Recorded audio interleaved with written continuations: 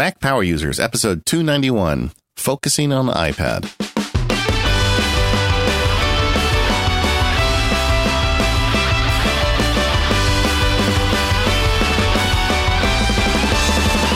Hello, everyone. It's David Sparks, along with my pal, Katie Floyd. How are you, Katie Floyd? I'm well, David. How are you?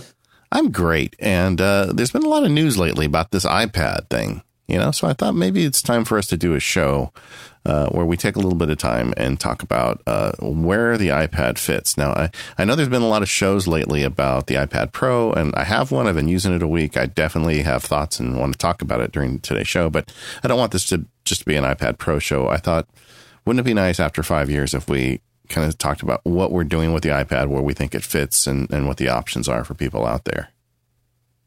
Well, and we both got new iPads. You got the big one, I got the small one, so we've done a little bit of shifting with our iPads recently. So I think it's a good time just to kind of catch up and see how things go. Yeah, let's do that. Before we get started, though, I want to spend a minute just talking about the iPad in general. I don't think it's a well-known fact, but it is true that Apple had started working on a tablet device before they had started working on the iPhone. And they were, the developments they were putting into the tablet were part of the reason why they said, hey, we could do a great phone. So the Apple tablet that was being developed at one point got shelved while they were getting the phone launched. And then later they came in with the iPad. I think Steve Jobs let that slip at one of the All Things D conferences. And one of his interviews with Walt, and said, secret is the iPad came first. Yeah. And it kind of makes sense because the iPad is more of what we would think of as a traditional computer than a phone. But they, they did this and the iPad did come out eventually. And when it first was announced, everybody made fun of it. It's just a big, iPad. It's just a big iPhone or a big iPod Touch, and nobody's going to like it. And the thing went gangbusters. I mean, its initial numbers exceeded the initial numbers for the iPhone. It was so explosive that everybody thought, well, this is it. This is the death of the PC, and this is what everybody's going to be using. And that went for so long, and then it slowed down. And these days, the iPad growth is not what it used to be. And in fact, in some instances, it's lower than it has been in prior years. And everybody's saying, well, the iPad was it a flash in the pan? Because I called it a flash in the pants once, and I got a lot of trouble for that. Yeah, that's not a good thing to say. But I think I think I'm going to just go with that as my saying, This could be where it starts if they look in the future. Where did that whole flash in the pants thing start? And they'll say, oh, it was that geeky podcast. It was Sparky who misspoke. Yeah, exactly. So anyway, it was a flash in the pants. And the people are saying, oh, the iPad's dead and tablets don't work. So, it's kind of fun. Oh, and that's the other big thing where this is the first sign, the chink in the armor, Apple is going to fail. Apple is doomed, the whole thing. So the iPad has been subject of much discussion. And I have definite thoughts on where the iPad fits, and I know you do too. So why not talk about it here on the good old Mac Power Users? Before we get into the specific options available to people who want to buy a new iPad, I think it's worth mentioning just in general, this is kind of a product that fits in between two well-established and clear product lines. You've got the traditional computer, which is either a desktop or laptop computer. And then you've got the iPhone, which is a computer that fits in your pocket. And then in the middle, you've got this thing, this tablet thing. And I think that's part of the problem. Is that I think part of the problem is that we now have all these different size classes of devices. We have big, medium, and small computers, and now we have, large phones and bigger phones, and now maybe even the smaller phone is coming back, and now we have all these different sizes for the iPads. I don't know. It feels a little Samsung-y almost that we've got all these different sizes screens now. I don't know what to pick. I like that Samsung-y. It's a little Samsung-y. Well, I mean, Apple did, when Jobs came back, one of the things they did is they drastically scaled back, and they had that famous grid where they said, we're going to make two kinds of products. We're going to make desktops and laptops, and there's going to be a consumer grade and a pro grade. So he made a grid with two axes. And so there was 4 products, and for a long time, that's all Apple made. And clearly the company shifted. Now they're willing to make more niche style products. I would argue that the new MacBook is one of those. I mean, it's ultra thin laptop, which you give up certain, power and, a standard keyboard, and you give up things to have that ultra thin, and it's not for everybody. And it doesn't fit in that 4, item grid. And then they've obviously expanded into mobile, and they've done the same thing. They didn't just stick with the original size iPad. They, after a few years, they went down and made the mini, which you love. I do. And now they've come out with this iPad Pro, which is significantly larger. And it looks to me like they're willing to say, okay, well, we don't have the arrogance to make one product and say this is the right product for everybody. I kind of like that you have these options. And as we go through these use cases, some of these different size iPads are really great for people and some are not. And that's okay. And I don't think anybody expects you to have them all. But one of them may be right for you. So unless you're at MacSparky, and then you do have it all. I wish, right? Well, don't you have all the iPads represented in your household? Can you take a picture of them online? There's 4 of us. Yeah, my wife is we'll get into that as we go through this stuff. But I may have 2. that's one of my you have disclosures. 2 of the 3. Yeah. This is one of the things I didn't write in the outline because I knew you would mock me, but it's going to come out anyway. So I am actually having a hard time deciding what to do with my iPad Air 1. Like I was all intent to sell it to Gazelle, but now I'm not sure. So we'll talk about that as we get through things. But let's just talk in general about the various iPads that are available to you right now, after these years of development and what's out there. And the first category, and to me, the big distinction through all these is size. I mean, more than anything, do you want one that fits in a purse, one that, fits in your hand, or one that, doesn't fit in either, really? And one that you got to get a big bag for. Yeah, exactly. And so let's start with the one that fits in your purse, and that's the iPad Mini. Well, and there are 2 brands of iPad Mini now. We've got the iPad Mini regular. Well, they call it on the website the iPad Mini 2, so that's okay. It's a second iteration of the iPad Mini. Well, if it's the iPad Mini 2, then it has a Retina display. Okay. Well, then I got the outline wrong. Let me check on that. Yeah. So we have a couple of different versions of the iPad Mini, so we've got the iPad Mini, and then we've got the iPad Mini 4. And so the iPad Mini 4 is the one that I just upgraded to, and I'm really loving it. So it's a 7.9 inch screen is what you've got on the iPad Mini. It is the lightest of all the iPads. It comes in at just over half a pound. It's like 0.65 pounds. Both of the iPads now have a Retina display. The iPad Mini 2, which is the one that Apple is still selling, has the A7 chip, and the iPad Mini 4 has the A8 chip. And so it's a good speed bump from the iPad Mini 2. But the iPad Mini 4 has a couple of things. It has Touch ID, it has a little bit better screen, and it has the ability to swipe in. So you can do full split screen with the iPad Mini 4, whereas with the iPad Mini 2, which was my previous iPad, you could really only do that 3/4 screen. Yeah. Well, let me just talk about that form factor in general. This is the one you've chosen.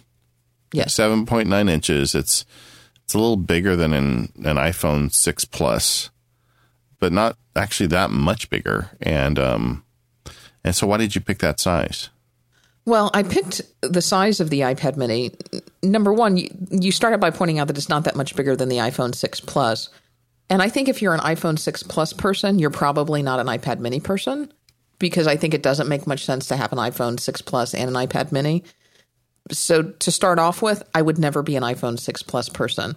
The iPhone 6 is still a little big for me. I'm not sure I'm willing to say I'm willing to go down to the 4-inch screen again, but I'd think about it because I'm still not thrilled with the size of the iPhone 6. So I think if you're an iPad Mini person, you're not an iPhone 6 Plus person, because you're right, it just doesn't make sense to have 2 screens that similar in size. Okay. But there are a couple of reasons that I like the Mini form factor. And I struggled with this because I talked about this on the previous MPU Live, how I actually got an iPad Air 2 and I played with that almost exclusively for a month and never could quite get used to it and kept wanting to go back to my iPad Mini 2. Yeah. And the iPad Air 2 is just a little bit heavier than the iPad Mini 2. So it's, it wasn't much of a weight thing. It was just everywhere that I used it, I preferred the iPad mini in size. And one of that was because it was small. Although I could use the Air 2 with one hand, it was a little clumsier. I could use the mini. And when I say with one hand, I mean hold it in one hand and manipulate it with another. So I could hold it in one hand, hold it down by my side, talk and, make motions with the other hand. So I could easily hold it in one hand and manipulate it with another hand. So in other words, I didn't have to, rest the iPad on something. I could hold the iPad in my hand while I was standing up and manipulate it with the other hand. Does that make sense? Yeah. At 0.65 pounds, it's almost like nothing carrying it. Yeah. Yeah. So that was one thing. So I could walk around with it and work on it at the same time. So it was great when I took it places. The other thing about taking it places, it was purseable size. I know I could have gotten a bigger purse, but it was small and I didn't have to get a bigger purse, and I could fold it up and I could stick it in my purse, and I didn't have to do anything to take it with me for the day. I didn't have to bring my briefcase. I didn't have to bring my backpack. If I decided that I wanted to take my iPad mini with me for the day, I just stuck it in my purse, and my purse was a little bit heavier, but it wasn't that big of a deal. It was nothing to take the iPad mini with me other than to grab it and throw it in my bag and go. And it's a really great size for casual reading. I'm not sure, and I know this is a point you'll bring up later, that it's as great of a size for PDF reading, but for casual reading of web pages, for casual reading of Instapaper, I do a lot of reading with Instapaper, and for reading ebooks, it's a wonderful size. It's basically paperback book size in weight, which is a wonderful size for me. And I've read more on the iPad mini, I think, than I have on any other iPad, or even in the same time period with actual physical books. So I really enjoy reading casually on the iPad mini. Yeah. So, and that, I think you kind of struck on the real strong point of the iPad mini is it's so portable. And so when the iPad 1, you're right, I got the outline wrong. So the iPad mini 2 does have Retina screen. They both have 326 pixels per inch, which is the highest pixel density of any iPad. So it's very sharp. The iPad mini 4, according to a recent test, I'll have to look it up and put a link in the show notes. Somebody had done a bunch of testing, and they said that the iPad mini 4 has the best color reproduction of any Apple device in terms of getting the colors right. Although I honestly can't tell a difference. They all seem like they're pretty good to me. But in my own family, we had a similar experience, so it's always been kind of the iPad hand-me-down show. I got the first one, and then it got handed down. I got the iPad 2, and that's, just how it goes in the Sparks house. And when the iPad mini 1 came out, my wife got one. She wanted one, and she had been using my old iPad, but when I didn't get one because it wasn't really for me. I knew I wanted something bigger, but she got one. And so I use hers all the time to kind of like keep up to date with stuff. I check my books on them, for instance, and things like that. But she immediately took to this device, and she loves her iPad mini. And my oldest daughter is the same thing. She brings it to class with her and takes notes on it. And, and they have purses, so they've got room for it anyway, where the other larger iPads would never fit. And they've always got it with them. And they're not using some of the kind of the more high intensity stuff I'm doing on an iPad, but they do it with a lot of consumption and reading and whatever. And they're so happy with these iPad minis. They have no interest at all. I mean, for a while now, I've been selling, when I get a new iPad, I just sell the old one because they aren't even interested in my older iPad Air 1.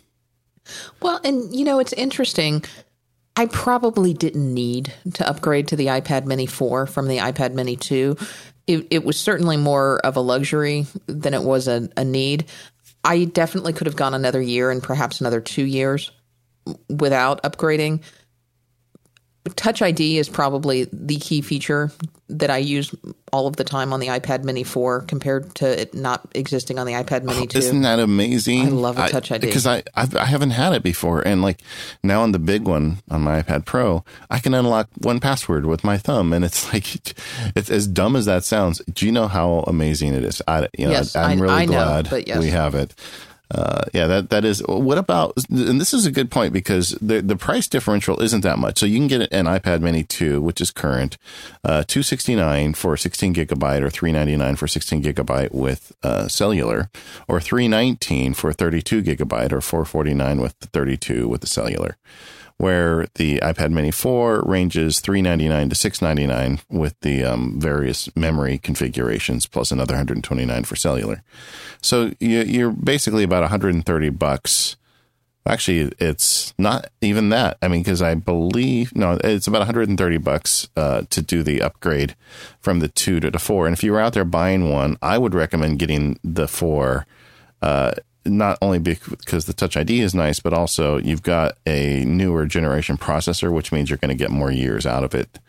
But if price is an issue, then, I get it. Or if you're buying like 10 of them for the office. But if you can swing it, I would say get the bigger one. But I haven't used them both recently, and Katie Floyd has. So what do you think, Katie? I think if you have an iPad Mini 2, there's probably not a hugely compelling reason to upgrade to an iPad Mini 4. And I say this as somebody who did it, unless you really, really want Touch ID. Because the prices that you can get both in, third party and in private party sale for an iPad Mini 2 have really dropped.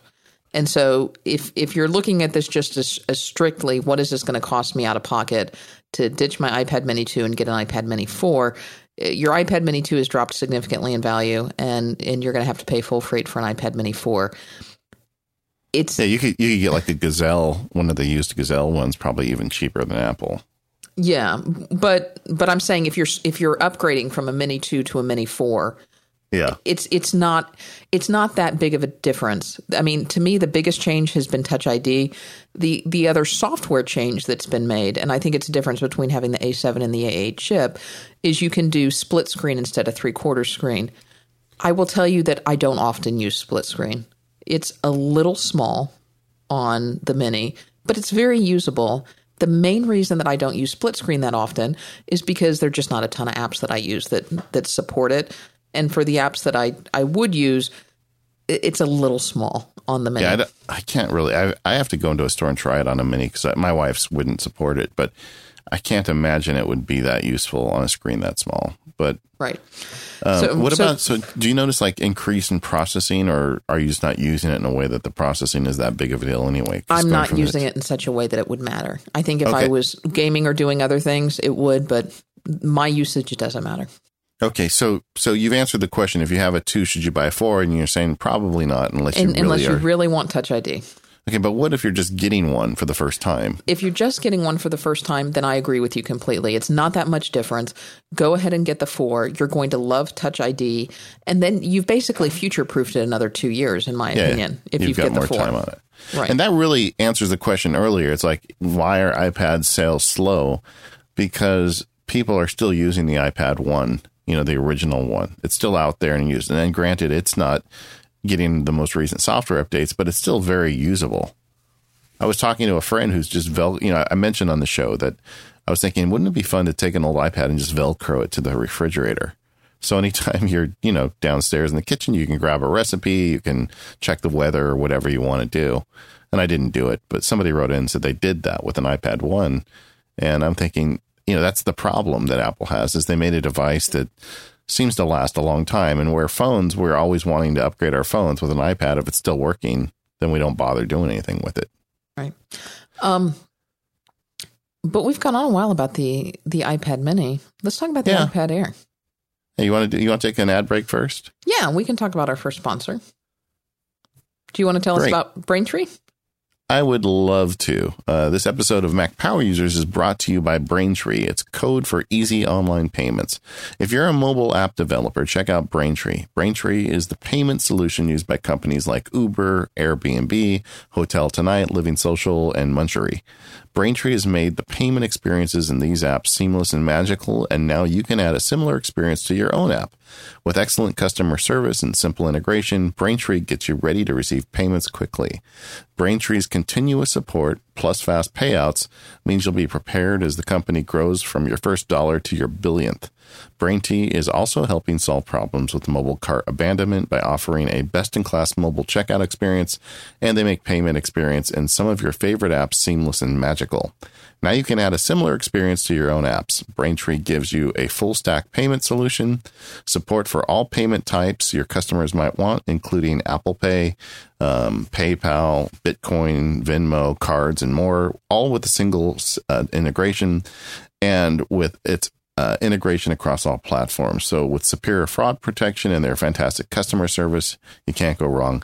To learn more and get $50,000 in transactions for free, go to BraintreePayments.com/MPU. Once again, that's BraintreePayments.com/MPU. Thanks, Braintree. Cool.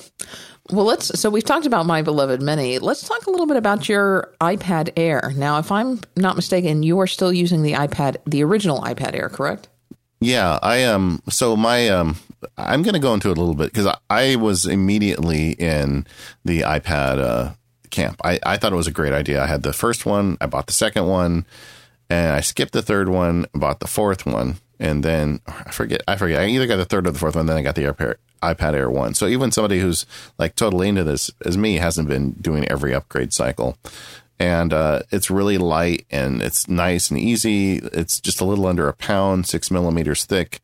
And it's got a 9.7 inch screen. So it's quite a bit larger than Katie's beloved Mini. 264 pixels per inch. So it's not as pixel dense, but it's dense enough. And it's got the A7. Now the iPad Air 2, which came out a year later, has the A8X, and it is significantly better and more powerful. I mean, there's a big jump between those two.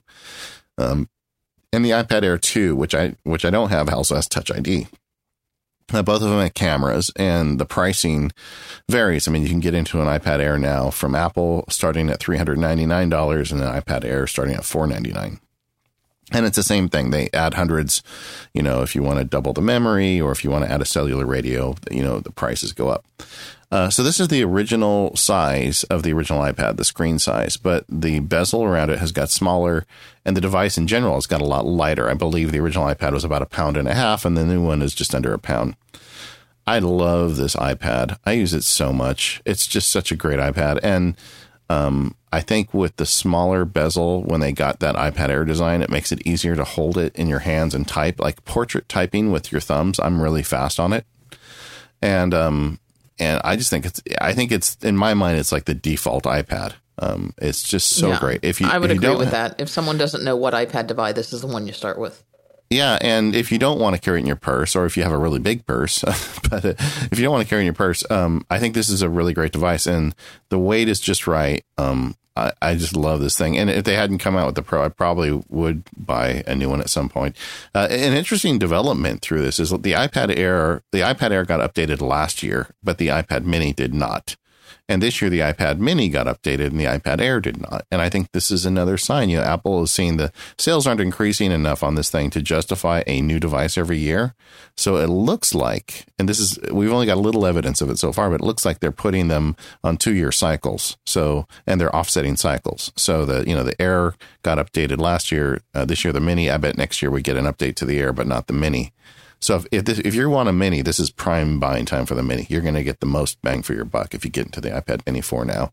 iPad Air 2, I wouldn't be surprised if we have an update, but you're going to have to wait a year for it. Anyway, so I like the 9.7 inch screen, and I think it's a great iPad, and I use it so much. One of the things I do with it is I have this really nice folio. I think it's called, I put it in the show notes already, but it's made by Levenger. And it is called the Paper and Pixels iPad Folio. And it's just a little leather binder. And it's got a case that the iPad snaps into. And it's like leather backing, but it's got a big magnet inside of it. And you can attach it to the folio or pull it off using the magnet. So you don't have to fiddle with getting it out. And then it's got a slot for your pen and then a little notepad and even a little slot for some business cards or credit cards or whatever. And I've been using this in client meetings for like 1.5 years now. It's so great because you go and I've got a little pen I can write some notes on. I've got my iPad. If we start talking about something that's on the internet, I can go research it. Or if they ask me about a company, I can look them up. All of this, in this really little package. And this is just an example for me of how the iPad is so useful. And so I really like it. But then then Apple came out with the new iPad, the iPad Pro. And I think we should just move on to that right now. Oh, so you don't want to talk about, because we've got the iPad Air and the iPad Air 2 are both still for sale. Yeah. So, yeah, I agree. And what questions do you have for me as an iPad Air user?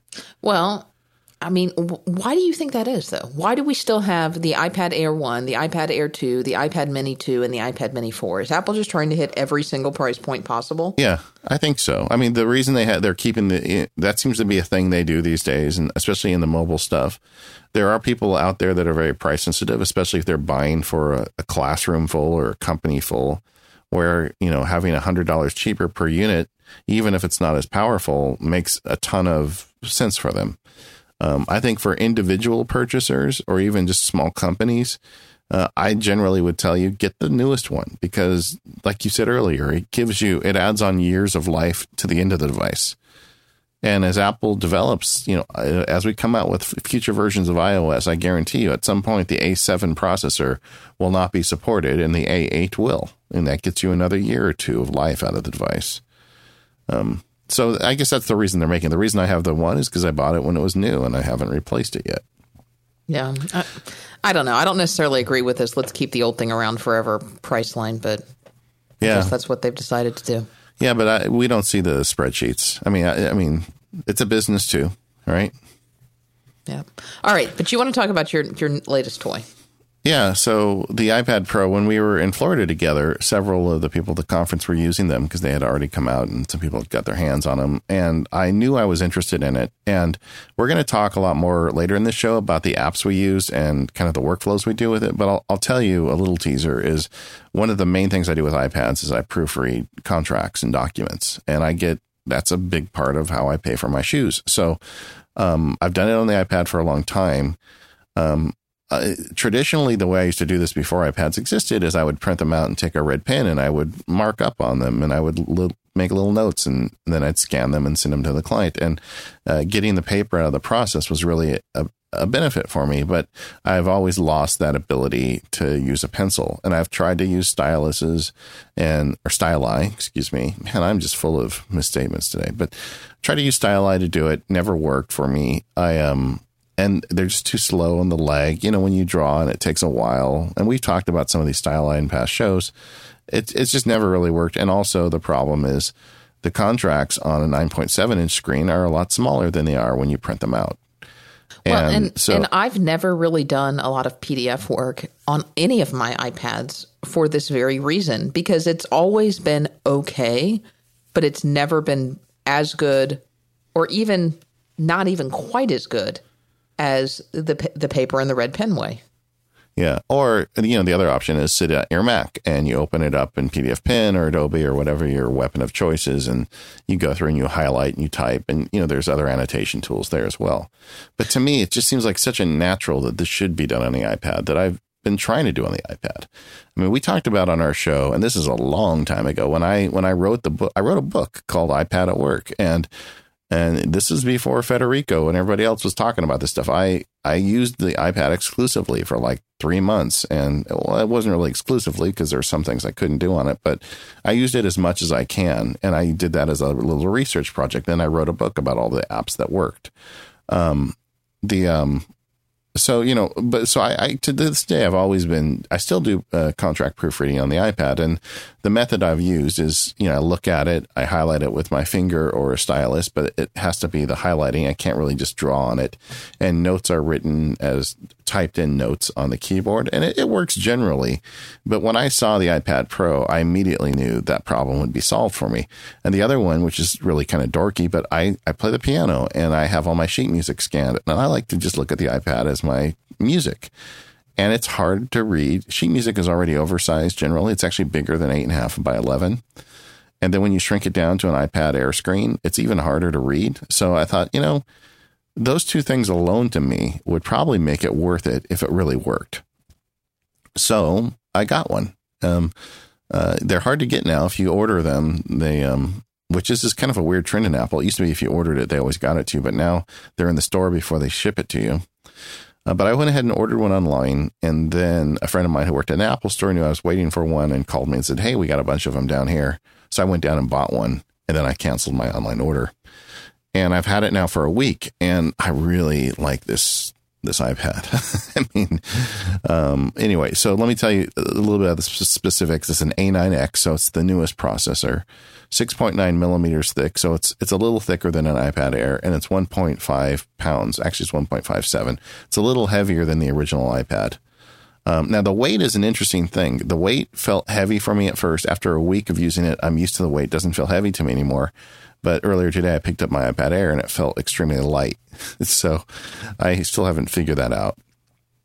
Some of the other big selling points is it's got way better audio. If you like to use your iPad to watch movies on Netflix or something, you're going to love this audio. They also have the Pencil. And this is a new Apple product. It's essentially the Apple stylus. And it's a typically Apple product in the sense that there's no lights on it. There's no buttons, it's just a plastic pencil. And have you used one yet, Katie? I have not. And I know you said you've ordered your pencil, but it hasn't come in yet. I don't know if you've had a chance to listen to this, or by the time the show comes out, it will be last week's upgrade. But Mike and Serenity Caldwell, Mike Hurley and Serenity Caldwell were talking about, Jason was just basically silent the entire time while they were talking about their experiences with the pencil. Serenity from more of an artistic standpoint while she was drawing and sketching with it. And then Mike, more from the pen addict standpoint from a handwriting perspective of it. Yeah, well, I went because my office is right across the street from an Apple store. So I go over there now occasionally. It's like when I need to get more steps and I walk over. I'm like the guy in Oliver Twist. I'm like, so do you have a pencil? They never have one. But yeah, I go in there anyway. And every time, and I knew we were going to record the show. I didn't want to come on and sound like a dummy. So I went in there and I've spent about an hour using one in the store. I've drawn pictures with it. I've played with some of the bigger apps with it. And I've also, there's a couple apps in the in-store that have PDF documents in them. They don't look like the kind of PDF documents I usually work with, but I've annotated their PDF documents in the store. And man, it is so great. It's just like the old days of getting your red pen out. I mean, you can handwrite on the thing. I don't know what all is involved with the technology, and I'm definitely going to go listen to that episode of Upgrade. But what I really like is that there's no palm recognition problem. I mean, you can rest your hand on the thing and just write just like you're writing on a piece of paper, and there's just no problem at all. So if you've been wanting to take handwriting on it on your iPad, you can do it now. Now you got to get this big one. And my guess would be in the future that, like, if we do get an iPad Air 3 next year, that they'll probably have this in it. But for now, at least the next year, I think this is the only way you're going to be able to do it. So can I tell you a secret about the pencil? Yeah. This may be what convinces me to buy an iPad Pro. And I could see myself, if the pencil, maybe not this version, and I'm hoping that it will, I think next version or two, the pencil will continue to get better, and it will come to the iPad mini. Certainly it won't work with the current one. You'll have to get a new one, and it will come to the next version iPad. But for example, and I'll put a link to the show notes, if you look at, Mike's review of handwriting on the iPad Pro with the pencil, that dream that we've all had is we want to be able to take the pen. I am not, let me start this over. I am not an artist. I have no interest in sketching on an iPad with a pencil. I have no interest in using any of the arts apps. I don't want to draw. I don't want to do any of that. But my dream is to be able to pick up a digital stylus and to be able to write on my iPad, to go into a client meeting, to take notes, just like I take notes on a legal pad, for them to be on my iPad. And as a bonus, to have an app that will then transcribe that from handwriting into typed text. And so, where I can draw, where I can outline things, because I do estate planning. So I draw a lot of family trees for people. And, This is where this is going to go. And sometimes I'll draw a little car on the page to, show things. And my dream is to be able to walk into a meeting with a client instead of a legal pad and a pen, with an iPad and a pencil, and do everything that I do. And then when I walk out, my notes are just done already on my iPad, synced to my computer. And if I can do that, I will buy an iPad Pro and a pencil. And I may just even keep it at the office. You may be buying one then, because that is completely doable. And the software is just getting started. I think that, we're going to see, I would be shocked if we don't have something amazing from OmniGraffle. Like, what if you drew the family tree in OmniGraffle? using your pencil, and it just looked gorgeous, instead of your scrawling on a piece of paper. Yeah. So I mean, the pencil is really, I think, one of the major selling points of this new device. And I don't have one yet, but I've been playing with them. I'm going to go listen to Upgrade. I recommend everybody else do if they're interested in this, because I'm sure that, an hour on it would be really good from those guys. Yeah, it's not the full hour. It's about the first 20 minutes at the beginning. Yeah. But it is what they promised. I mean, I've tried Style A in the past. Like I said, when you rest your palm to write, you put your hand on a piece of paper, and the computer always gets confused by that for some reason. Whatever they've done at Apple, it just doesn't on this iPad Pro with that pencil. And the response time is really fast. And there's stuff they did to the screen, plus there's technology in the pencil. I mean, I'm sure that there were a lot of people working on this for a long time. But the bottom line is, as you write, it shows up. And I've tried using things in the past, like I've tried to annotate handwriting on the computer with a Wacom tablet. And the problem I have is there's a disconnect between scratching words with your hand and not being able to look down at where you're writing. And then it's up on the screen. It just doesn't work. But this, you're literally writing onto the screen. It's very literal. And the other thing I've noticed being in the Apple stores is all these kids are using these pencils and they're doing stuff with it. And it just seems to me like, it is kind of an inflection point where when we can write on screens and have it work this nicely, there's going to be, I think, a lot of interesting software and a lot of interesting applications and even user interface, impact of all this stuff. And we're going to see it all as we go in the future. So that's one of the big selling points of the iPad Pro. And I guess what I'd say about the iPad Pro is it's something that is much closer. I think it was one of the guys reviewing, I don't remember who it was now, he called it a desktop iPad. And I'm like, that's kind of true. I mean, it's much bigger. It's harder to carry around, but man, it's so powerful. And like the split screen stuff on it, I talk about how sometimes I have a nice little garden in the backyard, and sometimes I sit out there and work. Now I can sit out there with an iPad Pro. I split the screen between like OmniFocus and Mail. And I'm just like a productivity machine with that thing. It's so great. And you really can see the apps with the iPad Pro, because when you split the screen of two iPad apps on the iPad Pro, it's almost like the size of two iPad Air screens. It's just a little bit smaller. And now, are you using the on-screen keyboard or the foldy keyboard or one of the others? Yeah, I've tried everything. I mean, they've got an on-screen keyboard. It's regular size keyboard, so you can sit and sort of touch type on it. You don't have the physical response, so that can get a little hairy sometimes because you just don't feel the keys going up and down. But you can literally type on it. But I have to look at my fingers when I do that because I have to make sure they're tracking. Whereas on a regular keyboard, I can look at the screen. I don't have to look at my fingers.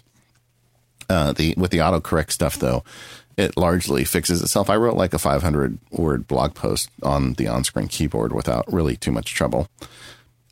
You can also go ahead and do the, get an attached keyboard, like a Bluetooth keyboard. I've got, the Logitech one that I've been using with it, and I'm going to probably try the Apple one. Now, when you say you have the Logitech one, do you have the Logitech Create one or just like the Logitech you've been using the whole time? Yeah. So some of my friends at that tech show were using the Logitech Create keyboard, and I thought it was too big. It turns it in essence into like a it's bigger. It's bigger than the 13-inch Air. It's bigger than my Air because one of our friends, David, was using it right next to me, and I had my 13-inch Air, and he had a Logitech Create keyboard, and my Air was smaller than that iPad and the keyboard. Yeah. And I didn't like the plastic around the keys, but, I have some Bluetooth keyboards, and I have one that has a switch on it where you can change the Bluetooth radio. So I've been using that with it, but I've been using the on-screen keyboard a lot. I don't like on the iPad Air, it's the perfect size for me to do portrait typing, which is thumb typing in essence. But if you get good at it, you can go pretty quickly. And with the iPad Pro, it feels really big when you hold it in portrait mode. Because it just goes so tall, and the width of the keyboard it's a stretch to use your thumbs to type on. I mean, it can be done, but I'm not nearly as fast or efficient as I am on the iPad Air. So there's some things about this that aren't as good, and I want to talk about more of this. But let's talk about our next sponsor and kind of talk into the pros and cons of the iPad Pro before we start getting into our favorite apps. Well, this is a perfect sponsor for this episode because our next sponsor is Pixelmator. And Pixelmator makes one of the great apps for the iPad. They make one of the great apps for the Mac as well. But let's talk about Pixelmator for iPad. Pixelmator is a powerful image editor, and it gives you everything that you need to create, edit, and enhance all of your images. And it does all of this on the iPad as well as the Mac. But it lets you work seamlessly between both your Mac and your iPad and effortlessly with people who use Adobe Photoshop as well. Pixelmator takes full advantage of the latest iOS technologies, giving you a speedy and powerful tools that let you touch up and enhance images to draw or paint or to apply dazzling effects or to create advanced compositions in amazingly simple ways. You're just going to use your fingers, or now presumably you could use your pencils as well. To apply amazing effects. And once your images are ready, you can share them to celebrate your work with the whole world. You can start with dozens of beautifully designed templates. They've got retouching tools that will correct wrinkles, repair scratches. They'll just make your flaws vanish away from your photos. You can remove or rearrange objects in composition. And then you can combine different tools for an endless number of ways to refine your image. It's loaded with dozens of different breathtaking effects that you can play with and advanced imaging editing tools. You can even do layers on this thing. You can open and save your images in PSD formats, in JPEGs, as a PNG, or in PDFs, or in many other popular formats. Of course, they support iCloud and all of the other sharing platforms, and this was built exclusively for iPad. Pixelmator is meticulously thought out and created from the ground up for iPad. It's designed to take advantage of all of the features of iOS 9 and technologies and will leverage the full power of the 64-bit architecture. So go check it out at pixelmator.com. You can find more information and download it from the App Store. And thanks to our friends at Pixelmator for their kind support of Mac Power users throughout the year. So the iPad Pro it's so much bigger that it has pluses and minuses. Like I said, the big screen allows me to multitask so much easier on the device. Like I spend a lot of time reading contracts and Word documents and Pages documents. And like, if I make it full width when I'm tracking changes, it's great. It's so easy to read and work on. It's just a joy. The problem is with the size is sometimes it's not that convenient to hold it. Like, I like to read. One of the things sometimes at night is I read my Pocket, backup before I go to bed, and it's big to lay in bed and hold this thing. You're afraid you're going to break your nose if you drop it on yourself. Well, and that's one of my morning routine is, and my evening routine as well. My iPad Air or my iPad Mini sleeps on my nightstand next to me, essentially. Yeah. So the first thing that I do in the morning, even before I get up out of bed, is I'll reach over, I'll grab my iPad, and I'll do a triage. And, we'll talk a little bit more about that workflow later. But I mean, I can imagine causing a small concussion if I did that first thing in the morning when I woke up with an iPad Pro. Katie can't podcast today. She knocked herself out with her iPad. I know. It's going to be falling on my head and breaking my nose and all that other stuff. Well, so I've got the iPad Air still. And like, I've got it, like I said earlier in this thing, when I go to these client meetings, that just kind of fits together nicely. And so I've been playing the last few nights where sometimes I read comics at night as well. Comics look so gorgeous on this thing. They're so big. And words look so nice, except it is large. I'm not really sure what I'm going to do yet. My what I can get at Gazelle for my iPad Air, it's okay, but it's not like it's a fraction of what I paid for this thing. So I'm not entirely convinced I'm going to sell the old one yet. I'm just going to kind of let it go. I think when I get the pencil and stuff, like the client meeting thing, I may want to bring the pencil in and handwrite notes on the iPad instead of on a piece of paper. And if that's the case, then maybe the iPad Air will go. But I haven't decided yet to get rid of it, and I'm okay keeping it. But the big one is the one I'm using the most, and I really love it. It's not for everybody. I guess that's the way to put it. I mean, I could envision myself if I got one, and that's a big if. I could much more likely see myself waiting until the pencil comes down to other devices, and then perhaps replacing my devices with probably an iPad Air and using the pencil on that. Or I don't know, maybe the pencil would work well on a Mini, more notebook size. and doing that. But I still don't know about using something as large as the iPad Pro. And I could see myself, if I got one, it would be the low end version. And it would be a device that I almost exclusively kept at work and maybe just brought home on the weekends or something. It would not be a device that I traveled with back and forth. The price breakdown for the iPad Pro is interesting. You've got a 32 gig model that starts at $799, and I understand it's a premium product, but there's no 64. It jumps to 128 for $949, and then if you want one, then it's got the only option with cellular is the high end 128 with cellular for $1079, and these are obviously U.S. prices. The other thing is interesting is Apple usually charges you $100 per memory bump, so it would be $799 32, $899 64, and $999 128. But instead, they have $799 32 and $949 128. Yeah. So it's only $150 more to go two steps with the memory. And I guess I think they wanted to keep it under $1,000. Or, well, I guess that would have been under 1,000 anyway. But either way, I don't know what the plan was. But they also didn't want to start it at 64 for whatever reason. Yeah. Because they didn't want people to buy the 64, probably. Yeah. I went ahead and got the 128 plus the cellular. I like having cellular. I've got the iPads away from the house a lot. And I like having the ability to instant on. And I know that you can tether it and all that stuff, but I don't mind. Yeah, but see, now you've got, and this is just my frugality coming out, now you've got yet another $10 a month device. So now you've got another $120 a year. So you've got, a phone, and then you've got, a small iPad at $120 a year, and then you've got a spouse's iPad at $120 a year, and then you've got a big iPad at $120. Oh, no, I didn't do that. So what I do is I have the, if I do keep the iPad Air, which I haven't decided I will, but it's not definitely leaving yet. I didn't sign the big one up for a separate plan. I just moved the SIM card between the two of them. Well, that helps a little bit. They're both on AT&T, and as it's looking, if I keep the Air, I'm probably not going to keep the Air at the end of the day. I think this thing is just going to become my iPad. But if I were going to leave, as soon as I got the iPad Pro, I took the SIM card out of the Air and put it into Pro and swapped the Apple SIM into the iPad Air.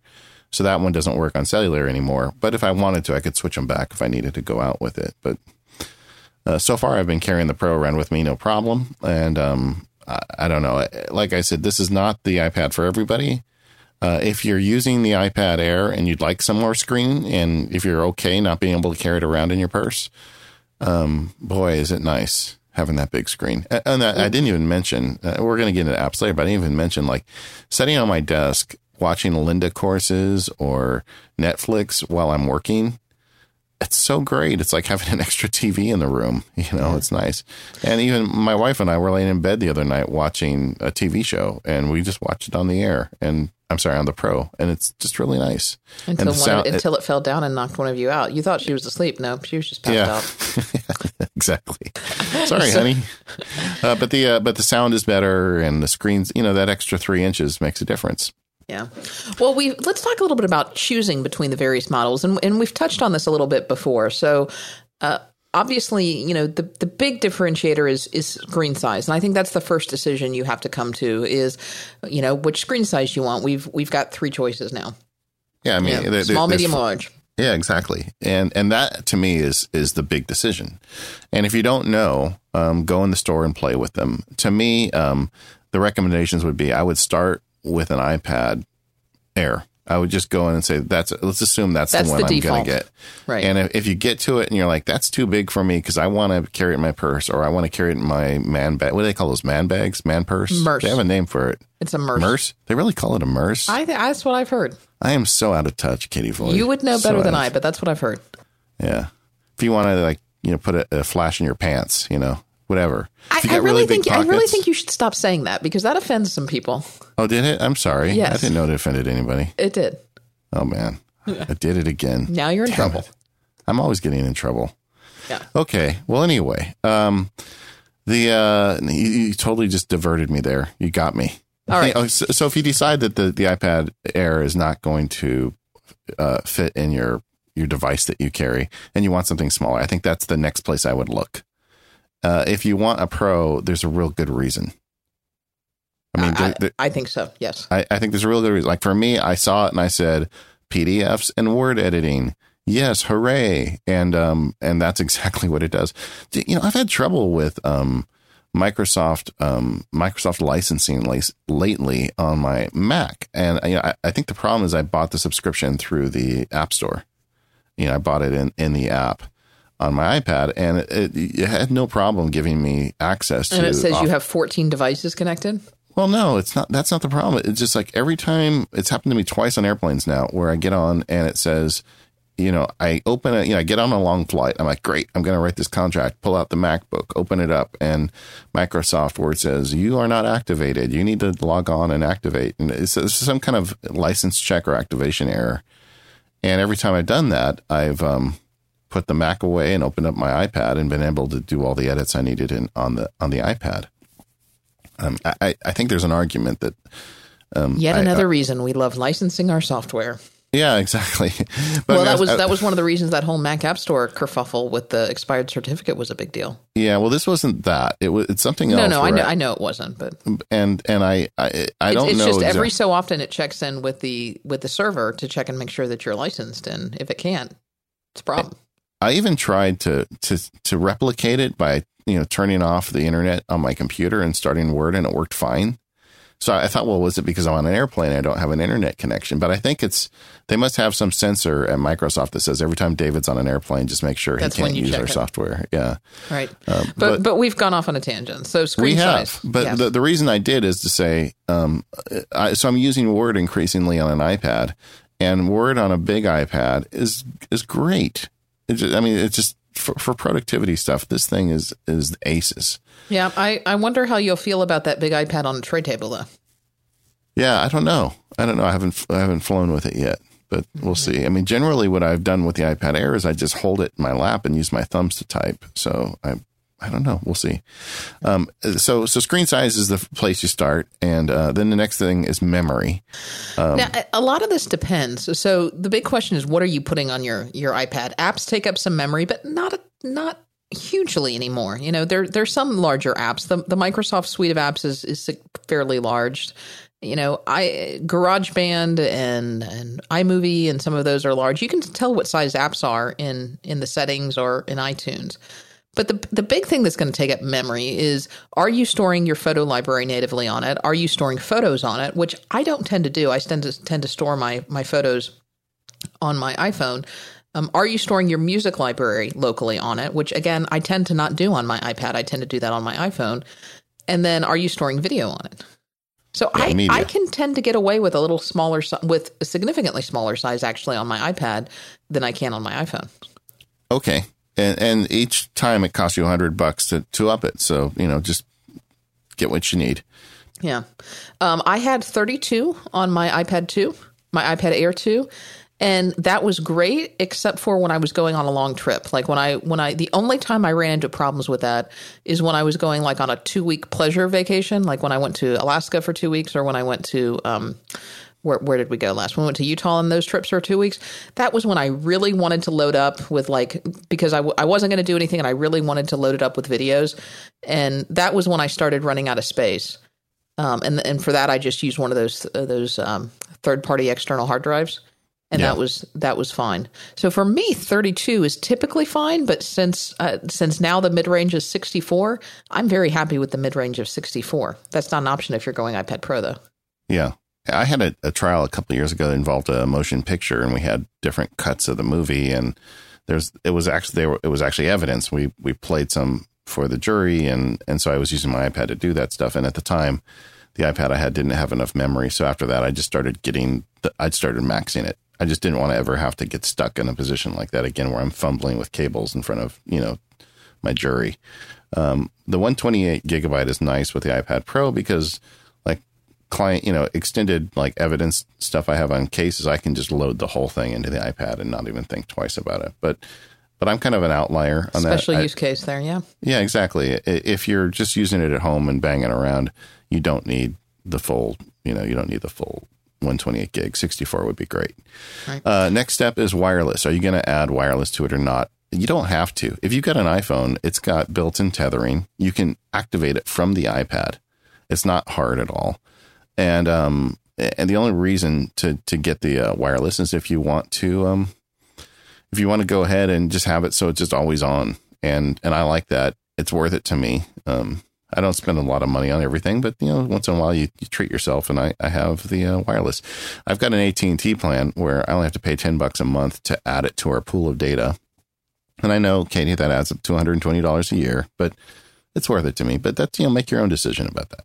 Yeah. And I've gone back and forth and back again with this. Originally, I didn't get the wireless, and then I got it for the iPad Mini 2. And I used it several times. I just didn't use it enough, I thought, to justify it. And I was in the same boat that you were, David. I was in the boat where for $10 a month, I could add it to my Verizon plan, and it just came out of my Verizon minutes. And, when it did that, when it just came out of my existing minutes, I thought, well, you know what? If it's just coming out of my existing minutes, then why don't I just tether? And I think the real turning point for this was it iOS 8 when tethering got so much easier? Yeah, with the iPad and the phone, and after that, I said, you know what, I'm done. Tethering is so much easier. Wherever I'm going with my iPad out and about, my phone is always with me. It's in my purse. It's in my pocket. I just tether it, and I haven't missed it at all, honestly. Yeah, the only downside to that is there is an impact on your phone's battery life. So if you're going to be doing like heavy work, you may need to make sure your phone keeps enough charge to get you through the day. That's the only legitimate reason I can think of for it. Yeah, and I've got one of those tiny, lipstick battery chargers that I've talked about before. I keep that in my purse. All right, and then you get color, which is basically dark, silver, or gold. For the new ones, for the iPad Mini 2 and the iPad Air 1, it's just dark or silver. They don't have gold one. So it's not a hard decision to make. You just go through. But I think the big one for you is screen size. And if you're having trouble, spend a little time, because once you buy an iPad, you're going to be able to keep it for a long time. These things don't become obsolete anytime soon. Wow, we've gone on and on. I have so much more to talk about. Let's take a break real quick, though, talk about our third sponsor today before we go on, and that is our friends over at Harvest. If you're a freelancer or part of a team and you have client work, you know how tricky it is and annoying it can be to track your time and send out invoices and all that other stuff. Harvest can help you out. Harvest lets you track exactly how much time you're spending on your projects, and you can do this from the web, from your phone, from your computer, or even your watch. Harvest's great time tracking software is available to you no matter where you get your work done, so making sure you won't lose track of any of that time or money. It's so important when you're billing for your time that you write it down immediately, because if you don't track it, you do lose time and you do lose money. Harvest solves that problem. When it comes to time to bill your clients, Harvest lets you take those tracked hours and easily create and send beautiful invoices. They look great and can even be customized with your own company logo to make sure it looks just the way you want. Once you send that invoice out, you just want to be paid as quickly as possible, and Harvest helps make that happen too. It integrates with PayPal and Stripe, so you can accept online payments on those invoices and get paid faster. They also have multi-currency support in case you're billing overseas. They also have automated invoicing in case you need to send the same thing over and over again. Harvest have really built a full package for people that need to track time and get paid. They do this with really great looking apps, and they are a pleasure to use by giving you powerful reporting tools that help you keep up to date with what's going on in your business and helping you go paperless with great expense tracking. I'm really impressed with what they offer, and I think you will be too. So to get started with Harvest right now, go to getharvest.com, GET harvest.com, and create an account. The first month is free, and you can have up to 50% off the next month by entering coupon code MPU at checkout. If you've got an antiquated billing system, go check this out. You got a first free month. You get 50% off the next. Just use that MPU code at checkout. Thank you so much to Harvest for helping support this show.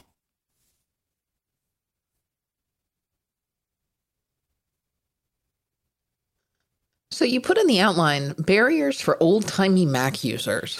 Yeah, I think that we're into this for a while, and I know I've kind of gone, I've had a little bit of a resurgence of iPad use over the last 6 months or so. I've been, following the stuff Federico's doing over at Mac Stories, and with iOS 9, the iPad got some real powerful tools. We talked about it on our iOS 9 show. It's got multitasking, and you can have multiple apps on the screen at once. And suddenly iPad has become more useful to me. And the barriers I was hitting when I wrote the iPad at Work book, a lot of them have been knocked down. So I've been making a conscious effort to try and use it more. And so in my head, I had these barriers that would keep me from using an iPad. And I found that getting into it again, that those barriers don't exist so much anymore. A lot of them have been knocked down. Typing is one. Like typing on the original iPad, I found difficult. It's got easier. Predictive text is better. The autocorrect features in iOS are way better than they were when the iPad first showed up. And with the iPad Air, at least, holding it in portrait mode and typing with your thumbs is super fast. I bet it's the same on the Mini as well. How do you type on your Mini? I tend to do it in landscape mode, but I also more so in landscape than portrait. But typing on the Mini is hard. It's kind of in between. Oh, is it really? 'Cause it's bigger than a phone. I mean, yeah, but it's not quite. It's not big enough that it's close to full size. Yeah, you can't quite fit two hands on it. Well, I found typing is much easier now these days on the iPad Air and on the iPad Pro, and in landscape mode. You can type on it. You can lay it on a table and just start typing on it, and it works. Portrait mode, I can do that thumb typing where you hold it with your palms and use each opposing thumb. There's a bit more of a stretch for letters in the middle. So I'm a little bit slower, but it's certainly not prohibitive. I mean, you can't, it's just a lot easier now. Plus we have a lot of Bluetooth keyboard support.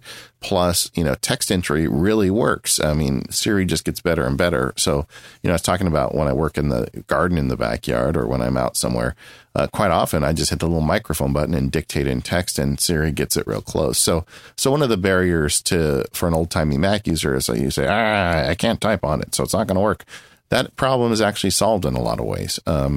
Another issue is automation. There's so many automation tools on the Mac. We talk about them on the show all the time that are just awesome. And very little of that exists on the iPad. We've had some progress. iOS 8 brought in some automation type stuff.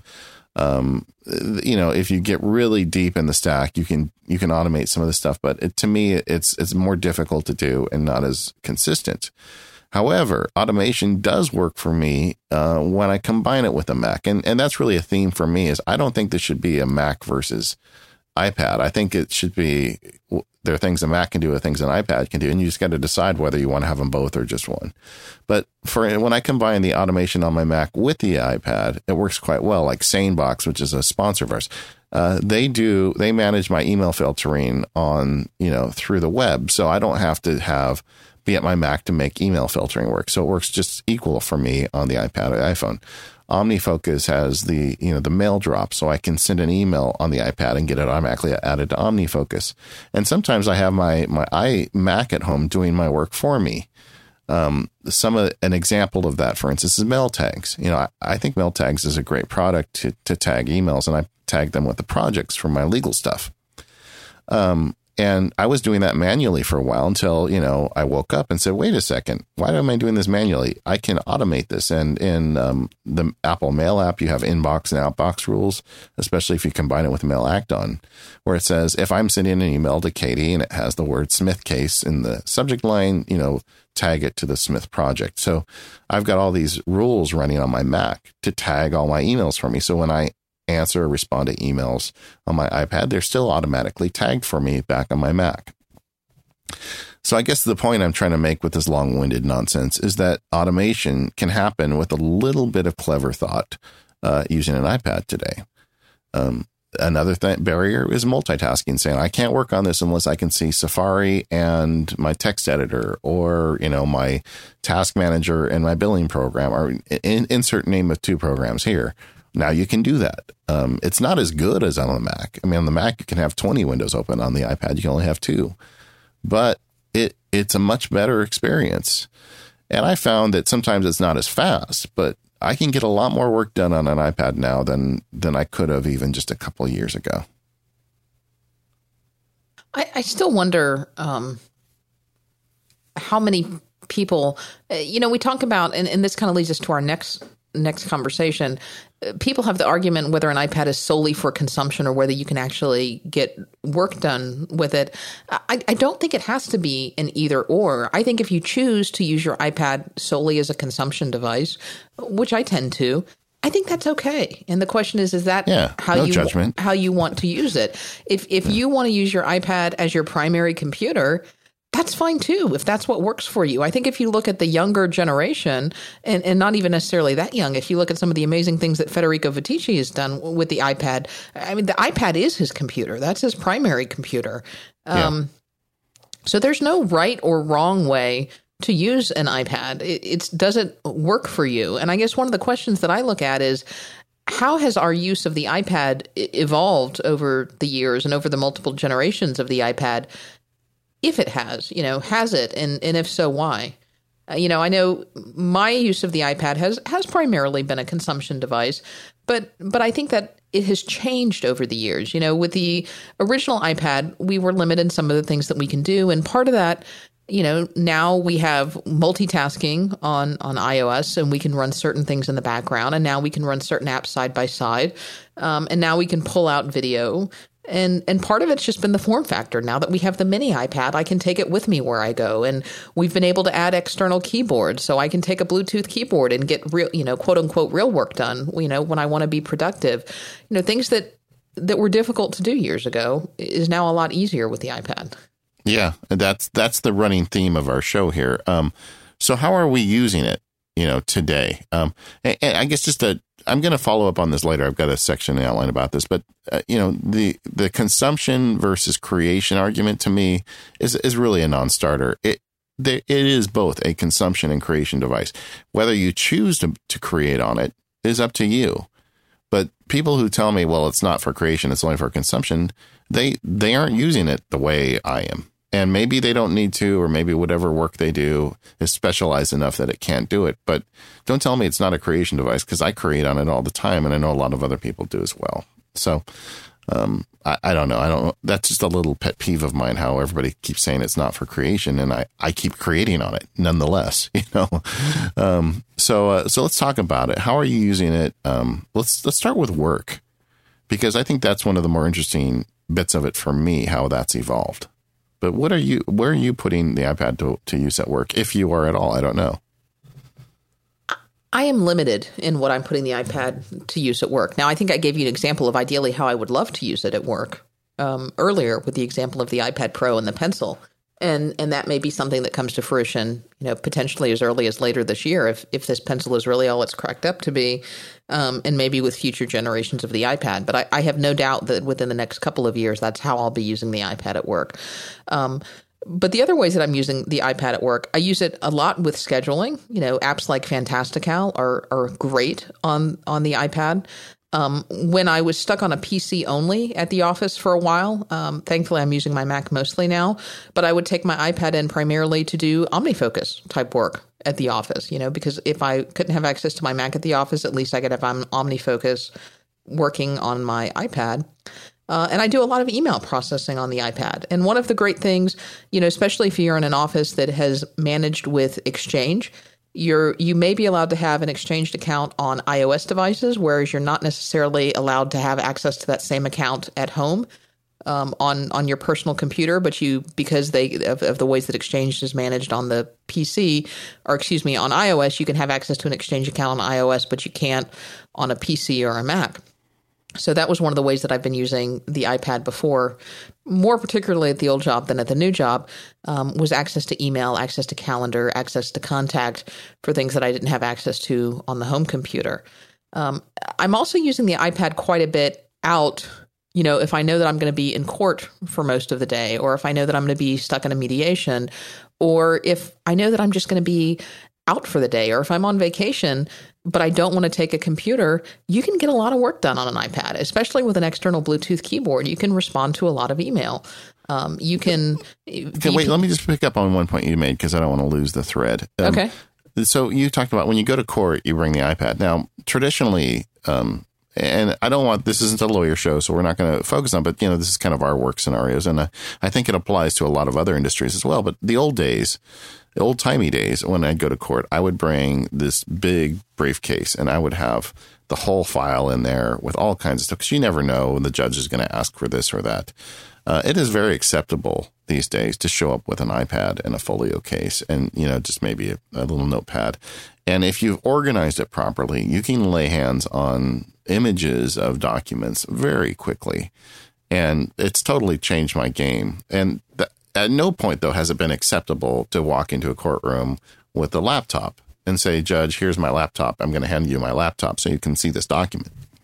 And I think the flip of that is for even for little things like scheduling, and that's something that not just lawyers, but in lots of industries we do when you're trying to schedule with multiple parties. Especially in a courtroom, I think it's less acceptable to pull out your phone and schedule something, if that makes sense, just from an appearance standpoint, than it is to perhaps pull out an iPad and schedule something. And once again, at no point have I ever seen someone open a laptop and say, let's set a meeting while they're standing around and balance a laptop. Yeah. In fact, our courthouse, I don't know about yours, we just implemented a policy regarding cell phone use, and they've really cracked down on what you can use your cell phones for. Yeah, they're more so trying to limit the camera use, but they haven't figured out that tablets have cameras yet. Oh, well. Yeah. So I'm with you on those items. I mean, the general calendar maintenance and stuff, I use it for every work, but I also do more worky work stuff on it. Like I use. Yeah, I'm sure you do more worky work stuff than I do.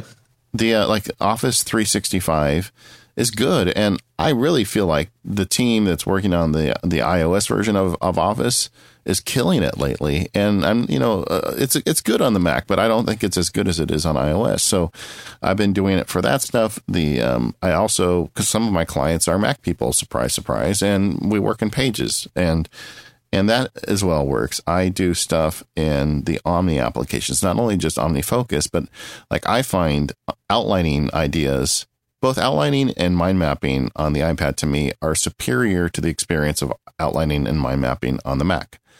And I think part of it is, the creative brain type stuff. I like to not be at my usual desk when I do it. I like to go sit somewhere else, go sit in the park or something, and just kind of let my mind wander with these things.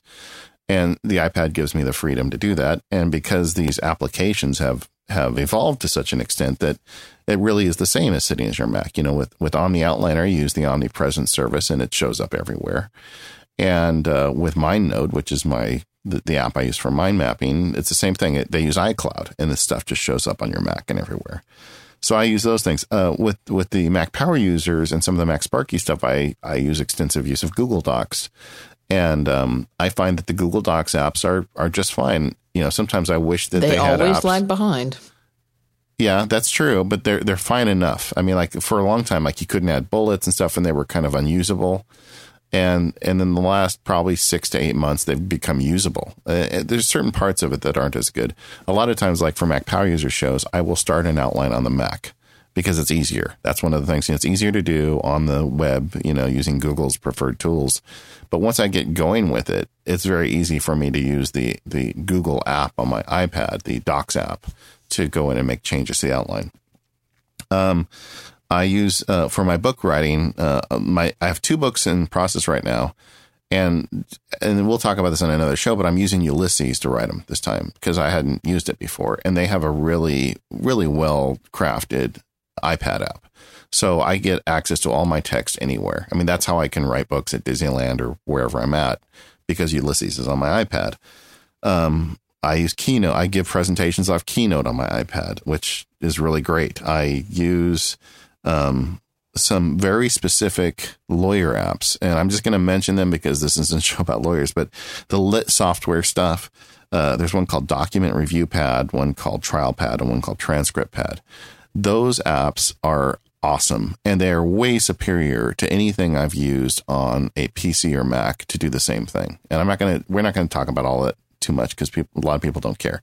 But, and those are good apps because they're not cheap, but they replace much more expensive software on a traditional computer. And they're, it's an example of something that's better on the iPad.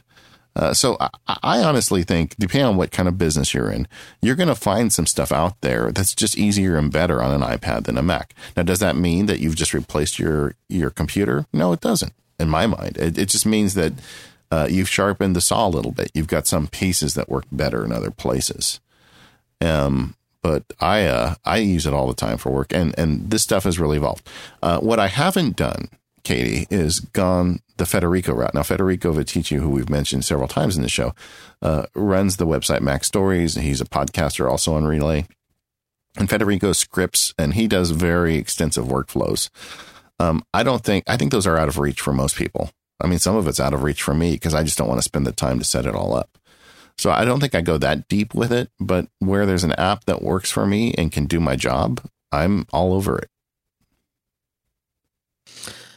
And so we've talked about work. What about for play? How are you using the iPad for leisure? Because that's what I tend to use the iPad most for. And maybe play is a little bit light word, but more so for home. I do a lot of reading, as we talked about on the iPad.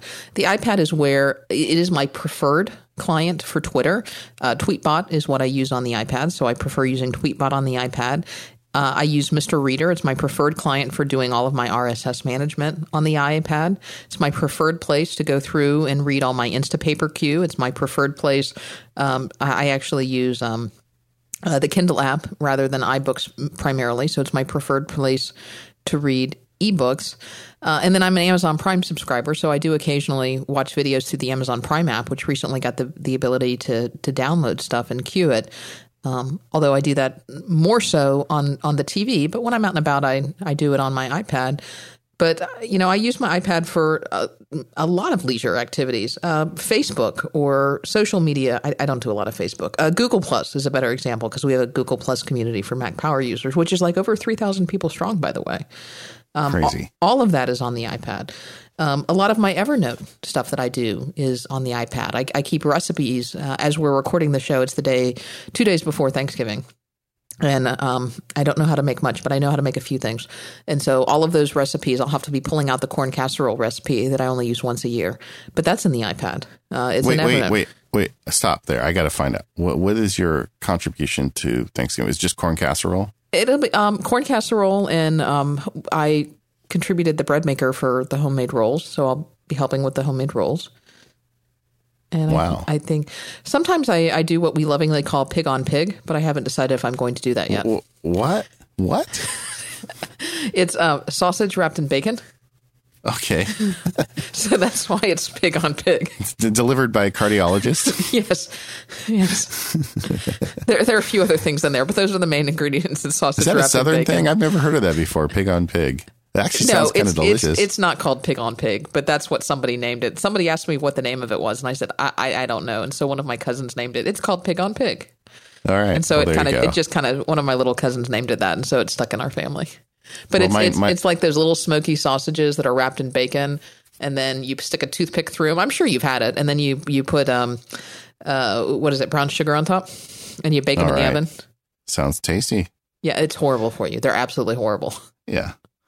But delicious. And a pain to make because you've got to wrap all those individual little sausages with bacon. And then you bake it. And then you spread brown sugar on top and then you bake it. Yeah. Okay. The old, was it the Dan Benjamin bacon method? I forget what baconmethod.com or something. It works. Anyway. No. Talk to Dr. Drang about that. I did it once and it blew up in my oven. What? Yeah, that was the Mother's Day. You never heard about that? Oh, yeah, I remember that now. Yeah, blew up. Well, I've been told that we, my family, my side of the family, we do kind of traditional Thanksgiving, and then afterwards we're coming back to my house, and my wife's side of the family's coming over. My wife's Filipino, and they said, we're tired of turkey every year. We want to do steak. So, we're like, all right. So I'm barbecuing steak on Thanksgiving this year. I did find the recipe for the bacon wrapped little smokies. I'll put that in the show notes because I'm sure. Gotta have that. Yeah. Gotta have that. All right. So you've got recipes. The interesting thing I heard is a lot of that stuff is reading type stuff. A lot of reading type stuff. Yeah. Which makes perfect sense for the Mini. It's funny to me, how much the apps and the workflows we're using are reflected in the screen sizes that we've chosen. Like, I can't imagine doing Microsoft Word editing and track changes on a mini screen. On a big screen, though, they're great. And, same thing. I'm not sure how much reading I'm going to do on this Pro because of the size of it. But like watching videos on it is great. Like I said, I'm a Lynda subscriber. I like watching the Lynda videos. Sometimes I run them in the background. I don't know. I'm a weirdo, but they look great on this big screen. And sometimes, I like watch Netflix or Amazon or whatever, and the same thing. They look really great on the big screen. So play to me is largely affected by what you put on it. Comic books look amazing on the big screen. So there's apps I use for that. But for me, I largely use the iPad for work, not for play. I think I use it more for play. Yeah. You don't play any games, right? None. No. A couple I would recommend if you're interested or you want to try out a few games, because I try a bunch of them as they come, as they kind of become popular. A couple that have stuck with me. One is called Alto's Adventure. Did we mention that on the? You've mentioned it a few times, yeah. Yeah, I think we mentioned it on the Apple TV because they have an Apple TV one. That's a really great app. And there's one also that I like called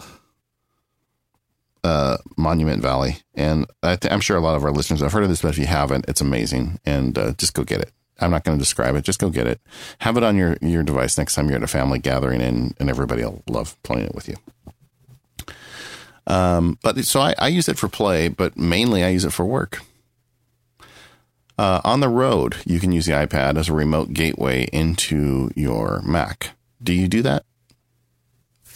Occasionally, but I find it much more productive just to use the iPad. Yeah, me too.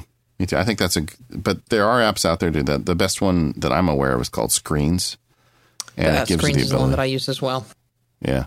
The other big use case scenario for me is proofing pictures, because I'm a big fan of the Apple photo management system. I just take the pictures. Now I've got that DxO1. I'm getting really great pictures going into my stream. And I really like sitting on the couch and just sorting through them, deleting bad ones, making small edits. Photos allows you to do that on the iPad. With this big screen, oh my goodness, they look so good. I mean, the pictures look great on this big screen. So that's another thing I do. I guess I'm not sure if you call that play or work. In my life, it's play. Yeah, it's probably play. So. Yeah. Well, why don't I talk about our last sponsor, and then we can finish up with some of the accessories that we're using with our iPads. Yeah, I also want to address this question of is it a laptop replacement, because that's been bugging me. So yeah. Well, maybe we'll wrap up with that. So all right. I want to talk about our last sponsor for this episode, and that is our friends over at 1Password. And I'm really excited to talk about a new product from 1Password. So I know many of you already use 1Password, and you've kind of mocked up ways that you can use them with your friends and your family and coworkers. And the new vaulting feature in 1Password has helped a lot of that. But I know you've asked for more. And you know what? You've got it now, because 1Password has announced 1Password for Teams. And what this does is it allows you to share the convenience and security of 1Password with everyone in your life, particularly in the work environment, if that's what you want to do.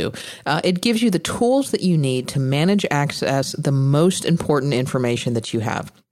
So basically what it does is you sign up for 1Password for Teams, and you get access to this admin console, which is a central location for you to manage your team, the vault, and the items. And from this admin console, what you can do is you can easily bring new people on board into your team.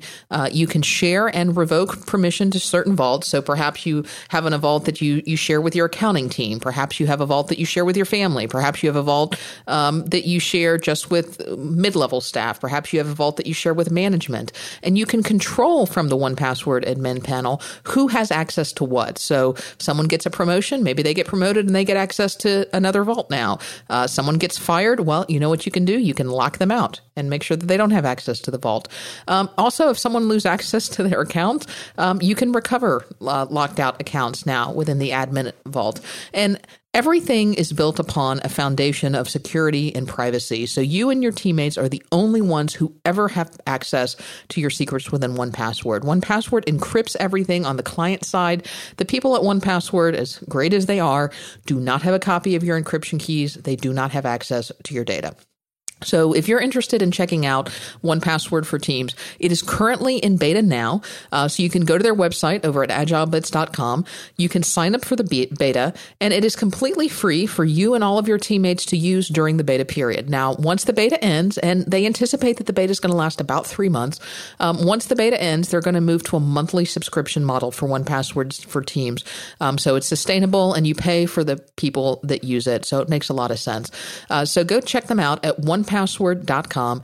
Thank you to 1Password for continuing to support Mac Power users.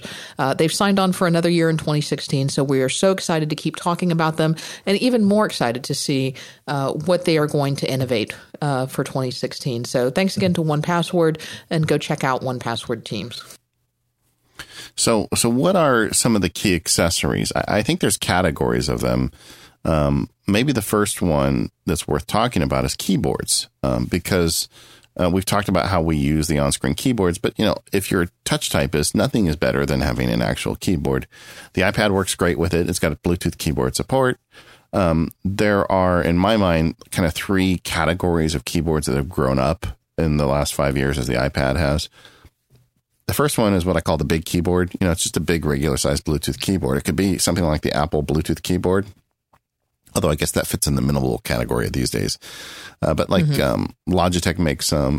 There's like full size Bluetooth keyboards that are travel size, that are built for travel. They have a case or something. I've got one of those in my trunk, and I don't know. I got it on sale at some point, and I just keep it in my trunk with a pair of batteries. And if I ever get stuck somewhere, I can always yank that out and do some typing on it. The second category is a minimal keyboard like the iPad Bluetooth keyboard, or once again, Logitech makes a bunch of those minimal keyboards. And some of those are really nice because they allow you to choose multiple devices. So you can have it paired to your phone and your iPad at the same time. And then there's the third category, which is what I call the lid keyboards. And there's a whole category of these keyboards that have magnetic attachments, and they hinge onto your iPad like a lid, like a cover, but it's also got a keyboard built in.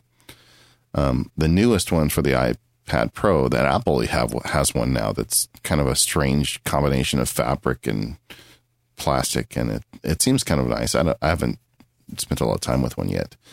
So where do you fall with that, Katie? Which ones are you using?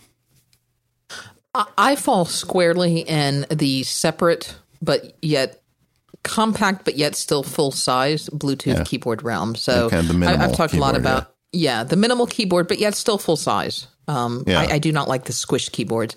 I like the Logitech K811 keyboard because it's the smallest keyboard that I found that yet still has full size keys, and it's got some added benefits that you can use it with multiple devices and it's still backlit. And so I like that keyboard a lot. It's pricey, but it's a great keyboard, and it's got the same feel as all of my other Logitech keyboards. The reason that I like the separate keyboard is 95% of the time that I'm using my iPad, I'm using it without a keyboard. And so I don't want to compromise the size, the weight, and the styling of my iPad by having a keyboard case attached to it all the time if I'm not actually going to use the keyboard all the time. Now, granted, if I had a keyboard case, I'd probably use it more often.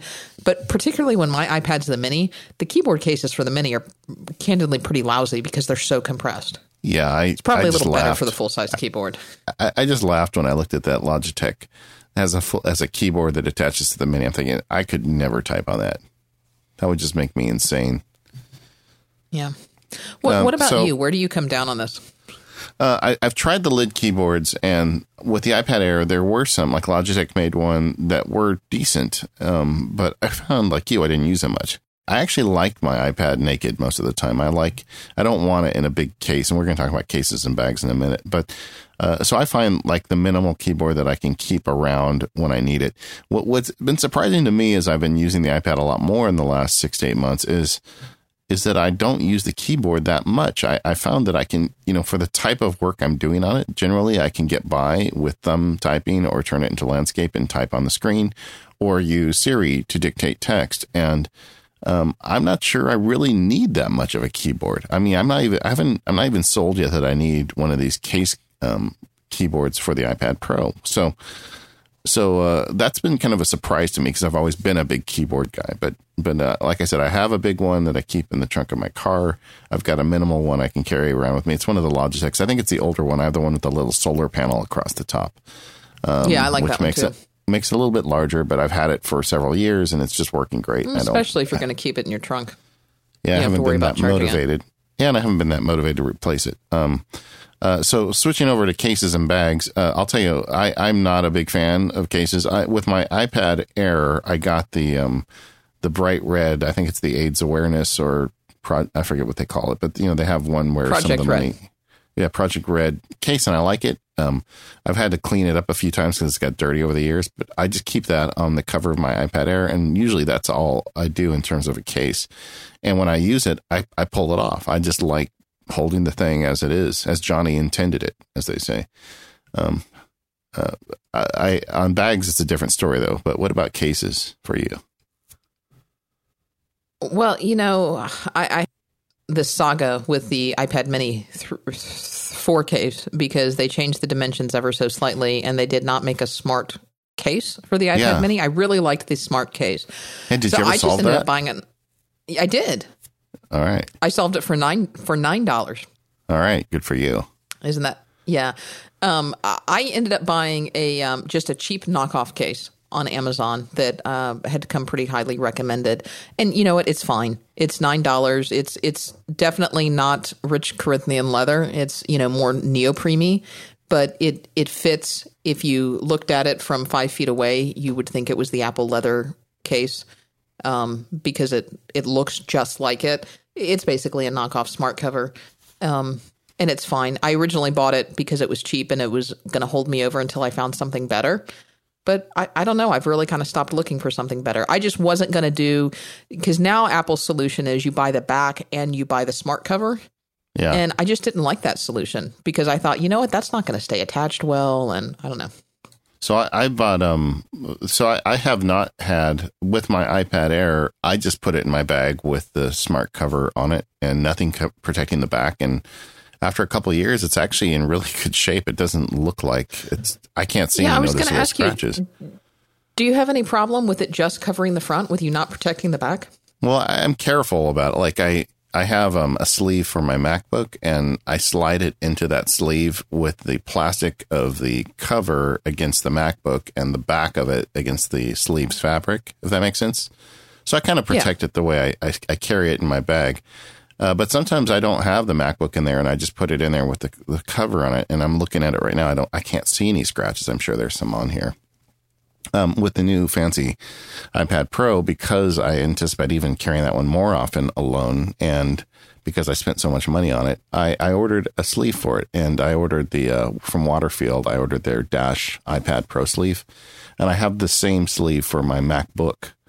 And they have two different colors. So I got one color for the iPad Pro and one for the MacBook. And I think it's great. So you could tell which one's which. Yeah. And it's $60, that's a lot of money for a sleeve. But they have two sizes. They have one that holds just the iPad Pro and one that's just a little bit thicker, and it can hold the iPad Pro plus the keyboard cover. So I got that, and I think I haven't got it yet, but I think that'll be just fine for me. So I don't use cases, but I do like bags. And the idea of that is then I can put that into a larger bag or just carry that if I want. And I'm pretty happy with it. Batteries, you can get an external battery for your phone, and they charge the iPad just as much. I've generally found I don't need to carry external batteries for an iPad, except like if I'm traveling. If I'm getting on an airplane, I always bring the large size charger, but I end up using it for the phone and never using it for the iPad. Presentation connectors, if you're doing key accessories, if you're going to be presenting off it, you got to make sure you got the HDMI and the RGB, and Apple sells those connectors. I'm sure they charge too much for them. There may be third parties making them at this point. When I bought mine, there weren't, but it's been a long time. I think I also bought the Lightning to USB adapter. Yeah, that's really convenient. Tell me about that. So what that does is it's basically a camera connection kit is what it's designed for. It's it's Lightning to USB, and it's designed for you to hook up your camera. But surprise, surprise, you'll find that many USB accessories that don't require drivers will also work. Like, David, your fancy travel mic that doesn't draw a lot of power and will work on an iPad. Yeah, I'm not going to do that to you. Or maybe I will one day. I'll go on a trip and record the show from the iPad. I wonder how that'll go. You can't. The problem is the way the iPad's currently designed now, you can't record your audio and port it through to Skype at the same time. Oh, really? So you'd have to have the phone for Skype. You'd have to talk to me on Skype with your phone and then record your audio on your iPad. I guess in a jam that could work. You could do it. Yeah. In a jam it could work. The SD card reader is great if you've got a camera with an SD card. It's really great on vacation when you can take the card out, just stick it into your iPad. If you've got data problems. I mean, a lot of these problems are solved now. If you're taking pictures on an iPhone and you've got photos, it just automatically syncs over. But sometimes you go on a trip and you don't have access to the kind of data you need to jam all the pictures up to the cloud and then down to your device. So then you get one of these and you can just save it. And if you've got a larger size iPad, then it's also a backup of all your photos. Now, do you buy both the SD adapter and the camera adapter? Because I've just bought the camera adapter and I found that works well. Yeah, I have both. I'm not sure why. I think, see, the thing is we've got they used to come together. Yeah, I think that, and now that was buy on them the separately. But that was on the 30-pin connector, I think, when they switched over to Lightning. Now it doesn't anymore. Yeah, and I think what I did is I wanted to make it as easy as possible for my wife. So we got an SD, because she had an SD card in her camera at the time. So we got one of those. And then when she travels, she takes that one, and I use the USB one. But now she stopped using her old camera. Well, long story, but we do a lot of stuff in photos now with the iPhone. So they aren't as important to us as they used to be, these external readers. All right. Well, there's a lot more accessories out there for these devices. Now that I've used the Apple Pencil, it has kind of ruined me to recommend any styli for the iPad Air or an iPad Mini. They're just so inferior. And you made a comment earlier. I didn't want to interrupt you, but you said, if the Pencil lives up to the hype, that is something someone would say who hasn't tried one. Just get into an Apple store. I guess it's a long drive for you though, right? Yeah, it's about 2 hours. Yeah, it's not worth a 2 hour drive, but just get your hands on one someday. And we're going to see each other in April. I'll let you use mine.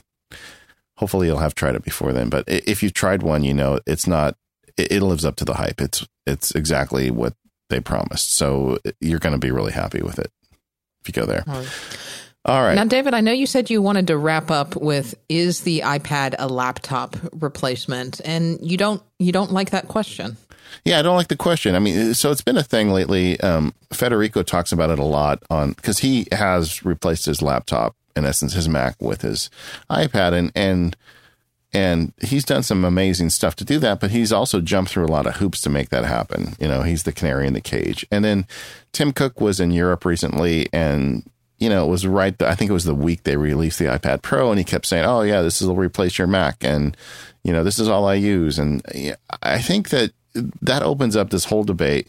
Well, I don't need one. It's not my iPad I don't need to replace my Mac, so I'm not going to get one of these. I think people are trying to treat this as a binary thing where you have a Mac or you have an iPad. And I think for the vast, vast majority of people, that's the wrong question. The question is, does an iPad help you get your work done better? Are there certain things you can do better on an iPad? Or are there certain play things or consumption things you can do on an iPad better? And if there are, is it worth it for you to pay insert number here to get an iPad to do that? And I think that's the sane question here. Like for me, the types of work I do on my iPad are better when I'm editing contracts and when I'm doing certain things. And to me, it's worth it to have that as an extra device. I don't have to have it. Most of these things I've described, I could probably do on a Mac or with a piece of paper or something else, but it is better when I use it. And to me, that's the question. I mean, does an iPad make certain parts of your life easier? And if it does, are you willing to pay for it? And if you're not, that's okay too. But I don't think you need to get hung up on whether or not it replaces your Mac, because it doesn't need to be worth the money to you.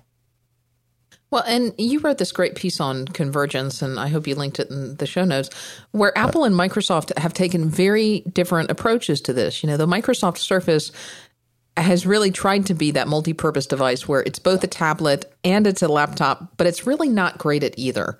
And Apple has taken the opposite route. It's like, you know what? We've got a really great tablet device, and we've got great laptop computers as well.